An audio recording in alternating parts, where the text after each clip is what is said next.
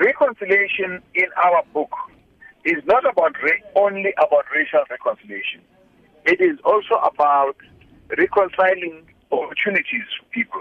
For example, when we talk about reconciliation in regard to poverty and inequality, we're saying that we would like to have a situation where the poor families who have got aspirations, who've got yearnings, who've got desires for themselves, those aspirations must be reconciled with the opportunities that the country has as South African economy can make possible.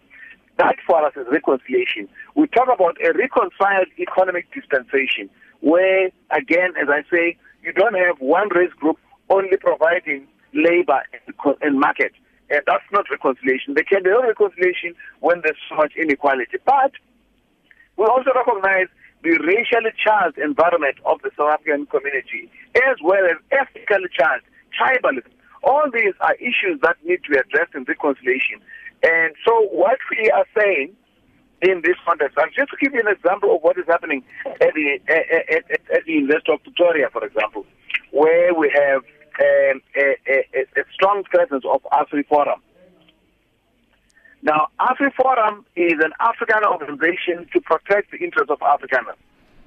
And the truth is, the best interests of Afrikaners, or any group for that matter in South Africa, are best preserved when all of us serve as one people in one society. How do we achieve that? Education becomes a center where much of this can be achieved.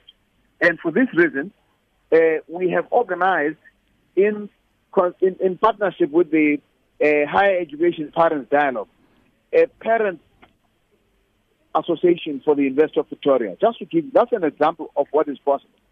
And you know what?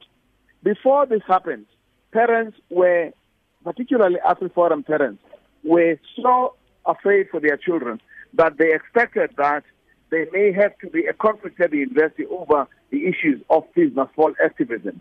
But because they've now been organized into one parent group that is reconciled with over the issue of education for their children, you're finding that there's greater communication amongst themselves and there's less potential for conflict. So racial reconciliation as well as economic reconciliation and other forms of even gender reconciliation becomes the issues that we focus on in a wounded society that we see needs our attention.